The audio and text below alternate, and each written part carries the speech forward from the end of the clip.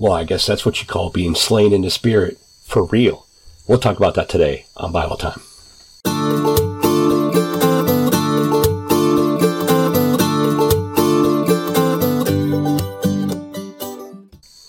Hello again, everyone, and thank you for joining me for Bible Time. Got a question that came in from a viewer. How did Jesus and the apostles judge/discern others and not judge in anger or unforgiveness? In particular, the guy Ananias, who Peter rebuked him for lying about the money. How did Peter rebuke and not judge? What's the difference, and why was he struck dead? Okay, so we turn to Acts chapter 5 for this, and we read, beginning in verse 1, But a man named Ananias with his wife Sapphira sold a piece of property and kept back some of the proceeds for himself, with his wife's full knowledge, and bringing a portion of it, he laid it at the apostles' feet. But Peter said, Ananias, why has Satan filled your heart to lie to the Holy Spirit and keep back some of the proceeds of the land? While it remained unsold, did it not remain your own? After it was sold, it was not under your control. Was it not under your control? Why is it you have conceived this deed in your heart? You have not lied to men, but to God. And as he heard these words, Ananias collapsed and died. And then about an hour later, his wife died for telling the same lie.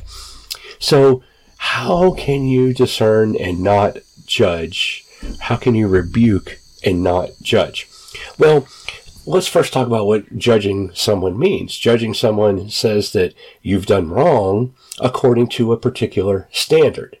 You know, the judge who sits on the bench looks at the law as it is written by legislatures and says, this is the standard. And if you break these standards, then I get to put a punishment upon you. So he or she is supposed to be impartial in their judgment.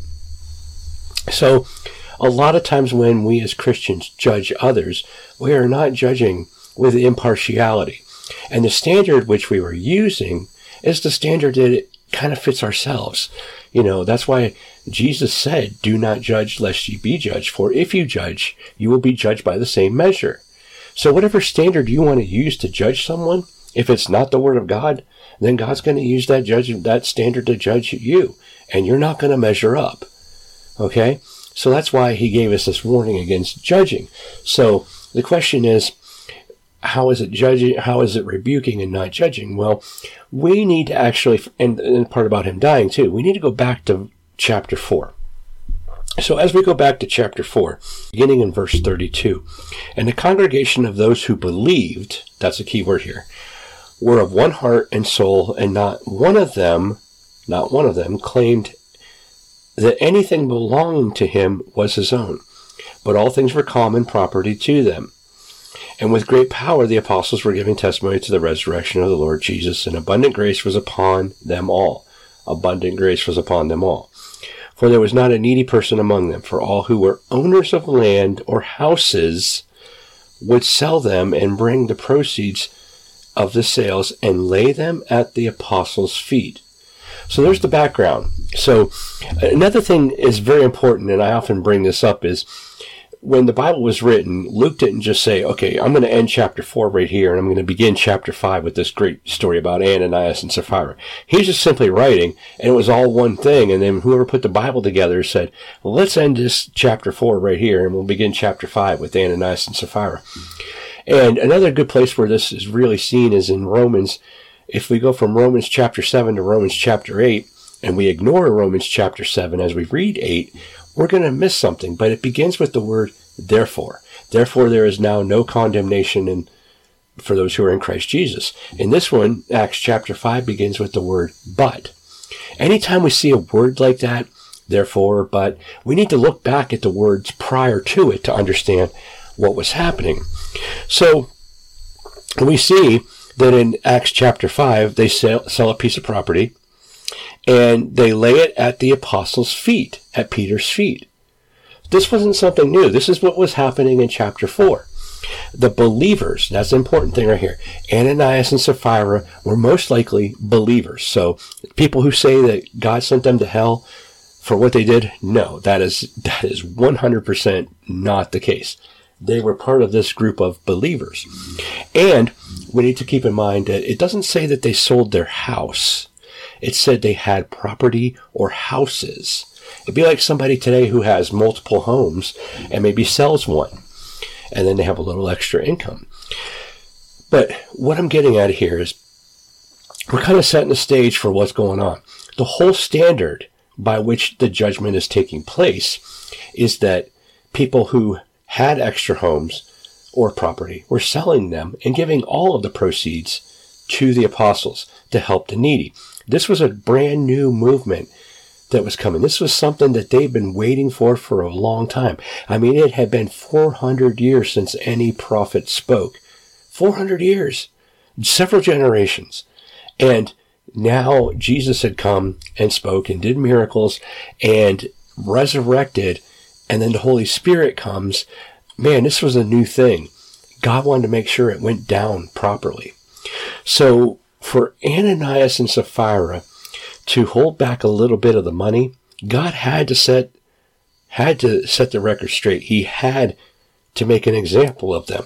Let me give you a modern day example. If somehow I find a mistake that the government made, or maybe not even that, maybe somehow I can get away with, only paying 75% of my taxes instead of 100% of my taxes, and I keep that money for myself. If they find out, they're not going to come back and say, "Oh, Phil, you got one honest this time. Will you just please pay 100% next year?" No, they're going to come after me. It's called tax evasion, and I'll probably go to jail for it. So it's the same kind of thing. The standard was set. Give what you sell, give it all, and lay it at the apostles' feet. Now, if you don't want to, then be honest about it. If he said, "Hey, I sold my house for $50, but I only want to give you 35, Peter would have said, "Okay, man, that's between you and God." But instead he said, "I sold my house for $35. Here's $35. And the Holy Spirit speaking to Peter, he discerned.